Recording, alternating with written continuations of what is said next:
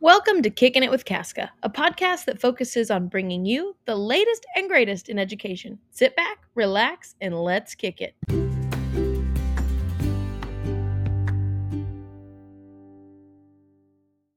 Welcome back, everybody, for another great episode of Kicking It with Casca. Hannah here with my good pal Mal. And today we have a treat for you all. We have Daria, I knew I already was going to goof it up, and Paul Miller with Flow Circus. And they have some really cool things to share with us today about things that you can use in your counseling practice. But first, we want to know about these two and just kind of how you guys got into Flow Circus, flop balls, all the things that are fun. So let's see, Paul, let's start with you. All right. So Flow Circus started about 5 or so years after I graduated college. I graduated college with a degree in accounting, but wanted to become a waiter instead because, that's a lot more joy-filled, making people happy and getting tips than working in an office. And while I was there, I started sort of my performance career. When you're entertaining folks at a table, they give you money at the end. So I was juggling and doing magic, and that's actually where I met Dawn. We both met right out of college, waiting tables. And so cool. Yeah. So for the first 10 years or so, I was a comedy juggler and just doing comedy and magic in schools and libraries and festivals, birthday parties, everywhere you might see a young juggler. And after about 10 years or so, I brought Dawn in to help me teach a camp. Actually, I was teaching a camp. I had this idea that, she'd write up lesson plans. Being an educator, she'd be like, oh, look at what I do, and write up plans. And that was funny because, she's a teacher and I'm a juggler. So we had two very different approaches to how you teach a group of kids. But that was the beginning of us working together. And so for the next 10 or 15 years after that, we started sort of building out the education side. She saw a big potential for what we were doing, from the side of education. I just saw it as fun and joy-filling. And so we were doing workshops and teaching camps and doing trainings and that kind of thing. And then we've shifted hardcore to working on a trainer model and really broadening our we were working directly with end users, students, kids, and we realized if we worked on a trainer level, we could impact more students that way. And Dawn can probably speak more to the transition from the entertainment to the education stuff. That is perfect. Okay, I have to know, where did you guys wait tables? Outside of Boston. Ooh. At a small restaurant. There were a couple of them out in the Boston area at the time, but now there's none. It no longer exists. Well, it's because you guys don't work there. You did exactly. It died without us. There was no more performance waitering and waitressing, so they're like, we're out. Yeah. We're out. That is so cool. Paul, thank you for sharing. Dawn, how about you, our friend? Yeah, I wasn't performing as a waitress. I was busy cleaning up the mess behind him while he was busy performing. I was a teacher. I was a classroom teacher, and my first year teaching, actually, it was December, and I taught in a way that was not a traditional teacher, and part of that was because I was a traditional learner. I love school. I love school. I learned in a way that's the way most people teach. But after college, I met Paul and a number of people who were artists and musicians and didn't learn in a traditional way. And I remember one time sitting around with a group of them and realizing like none of them like school. And I was like, wait, what? I don't understand. But it was because they were all non-traditional learners. And they were all very, very smart, but they were non-traditional learners. And so being friends with this group of people made me realize that when I became a teacher, I needed to teach in a different way than I learned. And so I became a very project-based learner, a teacher, and taught. Every day my desks were in different configurations, which drove the teacher next to me nuts. He was a very have them in rows and stand and deliver kind of teacher, so I always drove him nuts. But anyway, December, first year of teaching, and I was getting tired. And so I was teaching the Renaissance, and I said, hey, why don't you come teach my kids how to juggle? And I'll tie it into curriculum, and so he did. It saved me a prep one day, so I was happy. And so, but what I was really surprised by was how I got to see my students learning as learners in a new way. Mm-hmm. Because I saw them up and moving, and I saw them physically struggling, and I got to see them physically celebrating. And I got to see people coming and going, oh, I can't do this, and and just, it was eye-opening for me, even though I had been teaching them for several months at this point. So that was like a first, like, oh, this is important stuff. And then over the years of, a few years later, we had moved to North Carolina, and Paul was starting to grow the business even more. And like he said, I went with him to camp one time and was like, okay, yep, you're performing camp, you're not teaching camp. And so, we started to realize our skill sets, matched up. But what was also important to me then was I was teaching at a school that had a variety of different types of socioeconomic levels, but he was teaching at a camp that obviously only certain students could afford. And I was like, wait, this is really powerful stuff. He was teaching magic and balloon twisting and juggling, and it was really empowering for kids, once they could learn these skills. And I was like, wait, this needs to be accessible to more kids. And so how can we figure out a way to make that more available to more kids? How can we broaden the impact of our programs? And so that became something I wanted to be able to work toward. And so a combination of different things led me to join Flow Circus, even though I am not. When he first tried to teach me how to juggle, it was not a happy thing for me. Are you able to juggle now? I can. Yep. That is so cool. I can. It took me a while, and I was my biggest roadblock. I was my own fixed mindset. We typically are. So, and that's a big part of our messaging now, is to help people get over their own perfectionism. And it was because of my own issues largely, but also what we see in people. And how cool to bring that experience to your kids, noticing that there was a problem and you fixed it. And then you could also bring in the career piece with that. How many cool jobs can you do in the circus? How fun. I love that. So Hannah, how did you meet these amazing people? So Paul, did you go to ASCA one time? Mm-hmm. Yeah. Okay, so I actually found out about you guys at ASCA, like 400 times we're on this podcast. We're like, we met you at ASCA. So you were doing your juggling and you were flopping and doing all these fun things. And actually Mallory was with me too. And we're like, that's cool. And you handed us a flop ball and we're like, we don't know what to do with this. And you're like, well, let me show you. And I was like, this is great.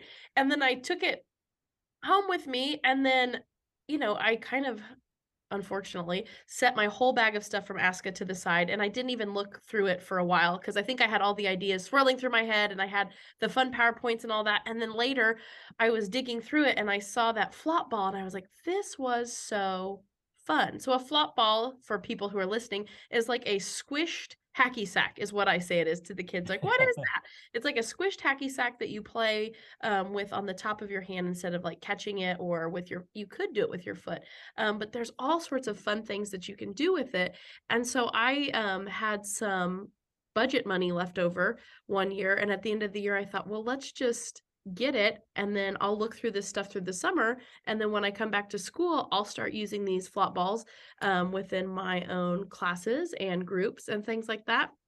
And so I started out using a flop ball with teaching growth mindset. So when you were talking about, Dawn, that perfectionism and how we just want to be perfect every time, that's not going to happen with a flop ball, because none of my students had ever used it. So I told them up front, we are going to fail. You're going to goof up, and it's okay because we're all on the same playing field with it. But I loved where you said, Dawn, that you saw a whole different side of the kids, because I did too. The second I got out that flop ball, it was like kids who were unwilling to try anything else are suddenly like, oh, look, I got it. Or kids who maybe were not always the kindest to others were like, whoa, you can do that. Like they were just really, it was just such a cool environment that we created, but we were all on the same page. I think that's the part that made it so cool, is no one knew how to do this. No one had done it before. So it was difficult, but we all got through it together, and it was so fun. So then after that lesson, we have continued to use them, but kids will ask me all the time, like we had state testing in here, and they used my room as like a separate quiet setting. And when my 5 students who are in here were done, they're like, hey, do you have those hacky sack? Can we get out those hacky sack things? And I was like, sure. So they're like wanting to hacky sack, I think, really as like a distress, like to de-stress after taking the state test, and just kind of a feel good kind of thing. But I have really seen kids use it in a variety of ways, for that fun and playfulness within the classroom. I'll ask you guys a little bit about the mindfulness piece too, because that's so cool to me. But I really love it for the growth mindset, and also just play and fun, because a lot of times we take that out of school because we got to get down to the nitty gritty. Even as counselors, we need to teach you respect, responsibility, trustworthiness, all the character pillars, and we sometimes forget that the thing kids need most is a little fun, and fun really adds to community building, really and truly. But the part I think that drew me initially to it was the fun, but also that mindfulness piece, because you guys think of it in a completely different way than I ever had before. So could you guys kind of speak to that part? Because when I think of mindfulness, I think of calm, quiet. We're doing meditation, we're Peaceful. doing yoga, we're deep breathing. Everything is nice, just calm and quiet. So you guys think of it in a different way, and I love it because I think it really speaks to a lot of kids. So tell us a little bit about that side of things. Great. I would love to. Before I do, I just want to, going back to a couple of things you said, trigger some ideas. And one, I just want to talk about, we named the flop ball. So the flop ball is our product. And so the reason we named it flop ball is it's floppy, right? But also flopping. Flopping is built into the process of learning anything new. So we purposely put that in the name. Ooh, very creative. I see what you did there. Just so it's, people are, we sometimes, like, when first time somebody drops in a workshop, we say, yay, you won, because like, just to, you're going to do it. It's part of the process. Like, embrace it, Also, when you were talking, it reminded me of, we've been doing professional development for groups for years, but before we had the flop ball, we taught juggling and other skill toys, things spinning plates and flower sticks and all other, types of skill toys.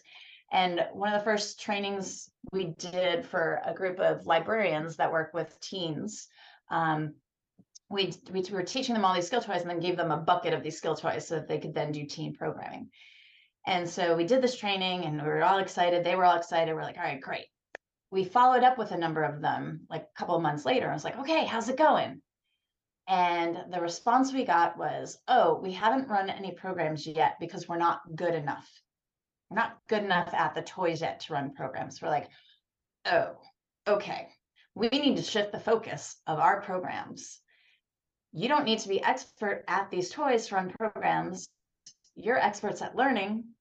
You learning alongside the students and the teens is just as valuable. You dropping and learning and messing up alongside them is way more important and to model for them than you being an expert at it. They don't need to see an expert, and so that shifted all of our trainings and focuses to, it's about modeling dropping. It's about modeling growth mindset. It's about modeling, like, how do you react when you drop? That's important, not you being an expert at it. And so that was eye-opening for us and also a great message. And so now that has shifted everything for us. So it's awesome for you. Like you said, we were all on the same level, on the same having the same experience. So that's awesome. So mindfulness. Paul, did you want to add? Yeah, I mean, I guess the only thing that I would add to that is that, you know, our focus isn't on what you can do. You know, one of the challenges is you show folks all these great tricks you can do with skill toys from around the world, you know, juggling tricks and flower stick tricks, and you know, and people get in their head what success looks like, and if they're not living up to that, you know, they give up. Like Dawn, she was a perfectionist. She wanted to be able to get the success. She wasn't getting it, and so she stopped. And so what we emphasize is it's not what you can do, it's about what you can't do yet. Because once you learn to do something, then the next thing to do is learn something else you can't do. So it levels the playing field in that everybody's working at their edge of what they can't do yet. And there's no shame associated with that. And there's, you know, it's all the process of working through that, you know, pushing your edge and achieving the flow, which is, you know, that's where flow happens, at the edge of what you can do. But that's taking it away from, that's a little diversion, because Dawn's going to talk about active mindfulness. Before you do that, I'm going to piggyback off you just a little bit too, Sure. because the really cool part with the growth mindset is at the end of this, you know, session with my students, we all had fun. Yes, there's going to be a couple, you know, grumpy Gretels in there, but for the most part, we all had a really good time. And so I loved using that to talk about what if you approached all of your problems like this, or what if you approached everything with this mindset that I'm going to mess up, but it's going to be okay. And eventually the successes that they're going to have are going to outweigh the failures that we had at the beginning. And they were all like, you could just see the little light bulbs go off and they're like, oh, whoa, whoa, whoa. And I thought that was worth it, you know, worth its weight in gold, because that was just such a cool moment to just kind of see that they realized then that maybe we are too hard on ourselves. And we're not, you know, we're all here to learn. We're all going to goof up. It's okay. So I thought that was really cool. Now we'll get into some active mindfulness. So yeah, so we talk about, you know, active mindfulness, and one of the big aha moments for me was I was listening to an interview with Ellen Langer, who is a researcher at Harvard. And she wrote a book called Mindfulness. And then she also wrote another book, I think it's The Power of Mindful Learning. And in the interview with her, I think it was like the 20th anniversary, 25th anniversary of her book, Mindfulness, had come. And so she's been around for a while. And she was talking about how meditation is one form of mindfulness, or one way to access mindfulness. And I was like, oh, wait a minute. They're not one and the same. I had always heard them used interchangeably. And so in her research, she had initially studied mindlessness, you know, us being on autopilot, us just kind of going around in our day, just not really paying attention. And so mindfulness is paying attention.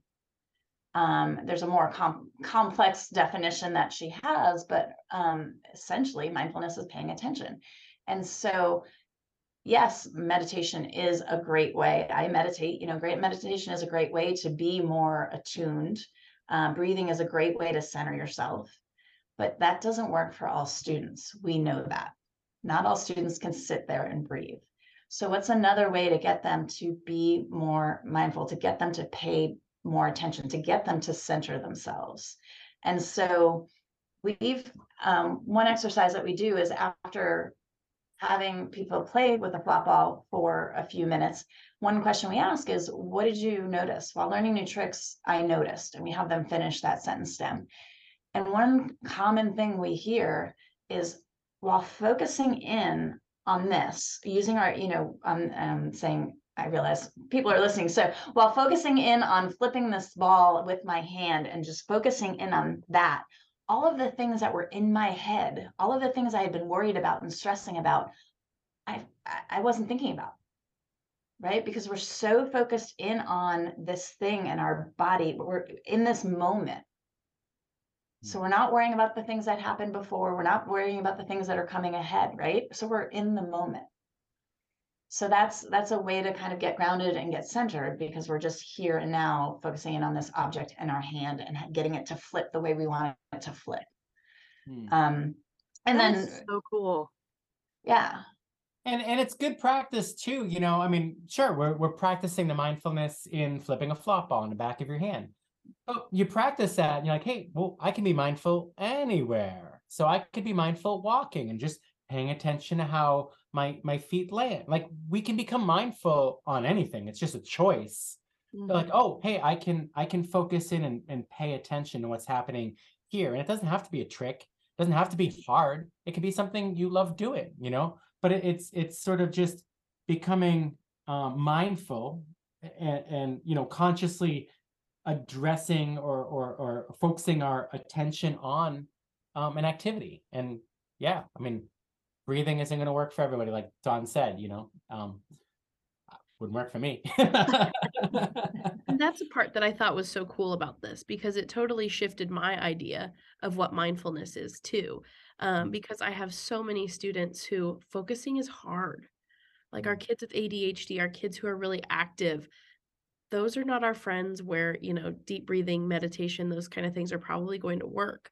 But whereas, you know, taking them and showing them how to use a flop ball and really giving them some routines with it, I think would really help.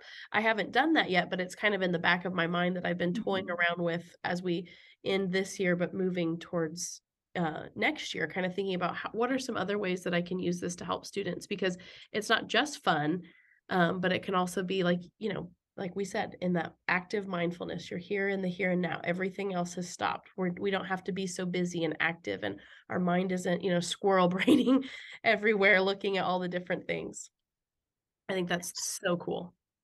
And So you can, sorry, I was just going to no, go right ahead. You can just as easily become mindless with this too. Like, you can just start flipping and just get into an auto mode and just like let your mind wander, just like you can anything else. So it can just as easily become mindless, but you can, then that's when you have to say, okay, what's the next trick I'm working on? And then start pushing your edge. And then once you start working on a new trick, you got to focus back in, right? So that's where it's that keep working that edge and add a new level of difficulty.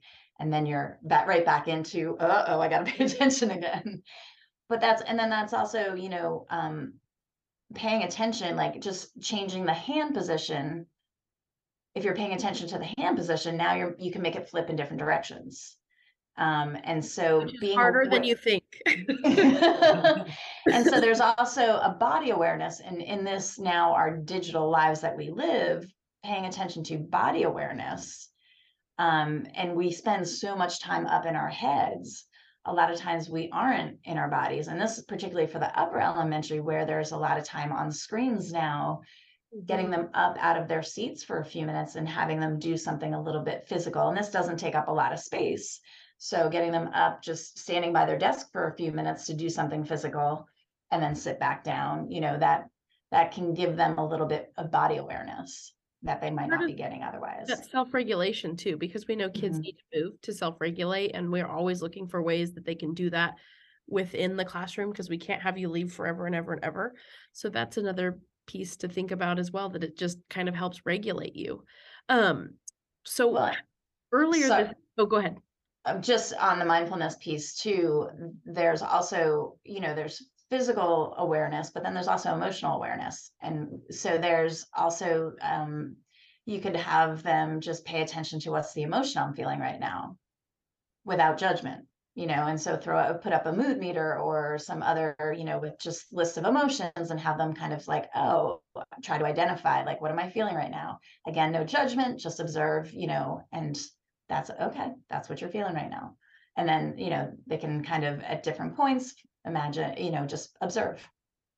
That's cool. What a great idea. And with that, what ages can use these? What settings can use these? Can you use them at home? I mean, clearly we can use them in schools, but what was your vision with this? Well, I'll take this, Dawn. Yeah. Yeah. So our original vision, so we were doing keynotes, Dawn and I, around mindfulness and well-being. And we were using a juggling lesson as a metaphor for that. Or actually, I should say, as an embodiment of that, because you run into drops and dealing with reactions and growth mindset and all that stuff. So we were teaching juggling in these keynotes, and we were looking for something that was a little bit easier to use in that environment. So, in an auditorium style, a lot of times they're angled. So you drop a ball, it rolls away, and everybody's got 2 or 3 balls. There's just a lot going on. And so we were looking to simplify sort of the juggling aspect of it. And so we were like, well, we need a ball that won't roll away. And so we developed a flat juggling ball, thinking, hey, this is good. Well, flat juggling, anti-roll juggling ball, trademark. We've got our idea. And then we realized, we realized that we could use it as a hand sack. And there's a small community of hand sack players that have existed, around the world. And so we're like, wait a minute, instead of teaching juggling, which has a lot of baggage associated with it, because everybody knows what it is, and everybody, has this expectation of it's easy, it's hard, I've tried, I can't do it, that kind of stuff. When we started using it, instead of using juggling, using the hand sack in the back of the hand, we realized all of a sudden that not only was it easier to travel with, and it was only 1 instead of 3, but it didn't have all of that baggage that a lot of times the juggling has, which can be an advantage if you're talking about growth mindset, because a lot of people enter with a fixed mindset in that case. But we switched to using the hand sack, and then we're like, hey, wait a minute, we can just use it as a hand sack and not even do the juggling. We still teach juggling, incidentally, but we're like, no, this is better. This is more applicable and adaptable to more spaces. And so, the question was, well, where can these be used? Anywhere is the nice thing about it. It's very small. It's very compact. So in an auditorium setting, where you have 500 people, in a dark room, you can kind of play with it sitting down or standing up in that space. But they're great for just sort of a carry with you everyday play kind of toy. Something like juggling balls, a little bit bigger, that's kind of hard to carry around. A yo-yo is good, but the flop ball will fit right in your pocket. So you can carry it around with you and use it anytime you need to recenter yourself or refresh or re-energize. So if I'm waiting in line somewhere at the DMV, I'm throwing around a flop ball because it's just easy to pick up and do, and it doesn't take up a lot of space. You can use them at home, on the road, just kind of keeping them in your bag. Obviously, in a classroom, we're seeing a huge adoption of them on college campuses. Again, young people, but they haven't had the opportunity to connect and play with each other like maybe we did. Hannah, you look kind of young, but Mallory, you might be closer to our age a little bit. I don't know. But, when we were growing up, we didn't have the internet. And so we'd hang out and play with people and have those interactions. And so, introducing them to the college kids is great because, they're coming off a couple of years of COVID, and, they grew up on screens, so they don't have as much experience engaging face-to-face, eye-to-eye. So we're seeing them really, we're handing them out during wellness events and trainings and stuff, but they're really taking hold just in the dorms where students are just hanging out, where it's just like a way to engage with each other that's safe, that's, not a lot of pressure. And because it's a throwing and catching and an engaging kind of thing, we don't have a lot of students or people kind of living in 2 worlds where they're on, throwing a flop ball, but also on their phone. They're fully present in the moment. And so where they fit really well, 2 places. 1, where an individual is trying to pass time, or 2, where there's individuals kind of hanging out and looking for a way to connect in the real world in an authentic way. I could see this like at an airport with a long layover, entertaining kids when, like you said, when you're waiting in line for somewhere. What a great thing. And I love that you said it's easy. He's done it.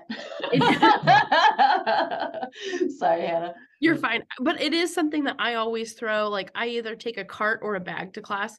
And if it's the cart, I usually have the whole thing on there. But if it's a bag, I just toss in a couple. Because if we have something that's a little bit that didn't take as much time as anticipated and we have a few extra minutes, we'll use it just as a community builder within the classroom. And that's another great piece that we haven't hit on today, is how it does allow you to seamlessly connect with others in a fun, low stress kind of way. It's not forceful. It's something that we all want to do. And there's tons of different ways that you can use this to build community and connections, which we will actually be doing this summer. Where at, Mal? Woohoo! There's 4 different places. So school counselors, we would love for you to sign up for the dream team. We are going to do the summer academies in Colby, Kansas, Buhler, Kansas, Lawrence, Kansas, and then ending it in Atchison, Kansas. So be looking for those emails from Mr. Kent Reed, and it's very affordable. Your school district might even have money to pay for it. And can we tell them the secret, Hannah, Paul, and Well, Dawn? before you do that, don't forget Okay. about Two Cool Cats. So we also have 2 workshops Oh, that Mallory and I are putting on yes. as well in Lawrence. So you have 6 opportunities to see us this summer. 6. That's right. So come and hang out with us. And now, Mallory, you can share the secret. Okay, so Paul and Dawn are so amazing that they actually donated a ton of flop balls. How many, Hannah? A bajillion. A bajillion. For us to give away, to use, to present on. I have used the flop balls with a small group, individuals, and also some teachers. And I think the teachers had more fun with it. Yes, teacher, it's fun. It is fun. And everything that we have talked about today, I mean, just goes right into school counseling. And what's really cool with it too is you can make it your own. You can make any lesson into a flop ball lesson. You know, Hannah, you were talking earlier about respect and responsibility. I mean, what a perfect way when you're using the flop balls. You can't be chucking them against the room. You can't be chucking them against people's heads. You got to be respectful. You got to be careful. So you can even put that in there with the lesson. So that's amazing. So let's say we go to the conferences, but we don't get flop balls. We didn't get chosen. How can we order these? How can we buy these? Yeah, well, oh, Dawn, you look like you want to speak. Yep. If you go to flowcircus.com/counselor, so Flow Circus, FLOW circus.com, and then /counselor. There's information about, we have them where you can get your school logo on them, so you can customize them, or we also have kits, like classroom kits. So they come in different variations. So cool. I have the primary colors and I love them. It's so fun. Nice. That is so cool. Yeah. Yeah, and I just gotta say, you know, when we were talking to Hannah a while back, you know, and she was saying how she was going to introduce them, you know, to other counselors around Kansas, we're like, you know, it's always fun to play with, but to introduce people to toys and then take them back, you know, and like leave people with nothing just felt so mean. Which I had done previously, and it was they all got one. They're like, "Do we get to keep this?" I said, "Actually, no. This is my." And they were all like, "Oh!" And then I did have a counselor in my district ask if she could borrow mine because they were doing a staff meeting and they wanted to build connections. So I let her borrow my flop balls for that. So I mean, people loved them. It's a good thing. They're so fun. Yeah. They are so fun. And they come in this really cool bag that you can travel with easily. So I love that. And what a great idea. You guys are so creative. So cool. All right. So we always end our podcast with a fun question. And since you both are jugglers, I can juggle a lot of things, but not physically. I can't literally juggle yet. Maybe someday. I like that growth mindset. Yes. Thank you. Thank you. But what is the coolest thing you have juggled? Like, is it different items? Is it food? Is it fruit? Is it knives? I don't know. Yeah. I'm gonna let Paul answer this one. He's the juggler. Yeah. The coolest thing I've juggled. Well, you know, I've done all of the traditional things except for the chainsaws, but I've done machetes and torches and balls. And I mean, you know, honestly, I'd say I'm most proud of juggling 5 balls. I'd say that's coolest, you know, because that when I was coming up as a juggler before the internet, If you could juggle 5 balls, you were the real deal. And You were the bee's knees. yeah. And that was something I set my mind to and I worked at all summer long and I got it. And I mean, that was special to me, you know. That is very cool. Yeah. But he So- also his here?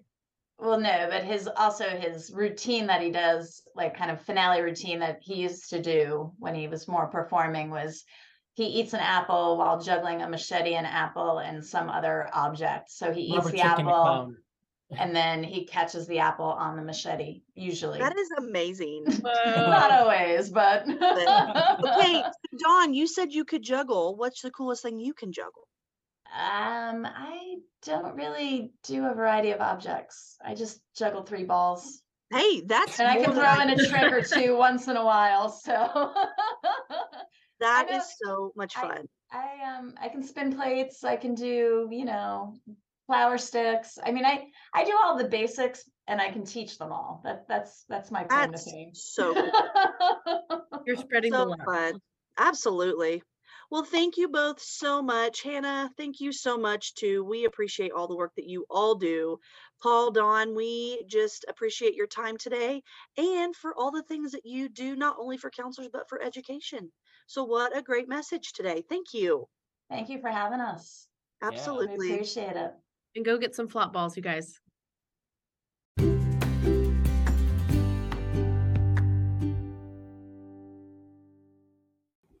Thank you for kicking it with us today. If you'd like to stay connected, be sure to hit that subscribe button on Spotify or Apple.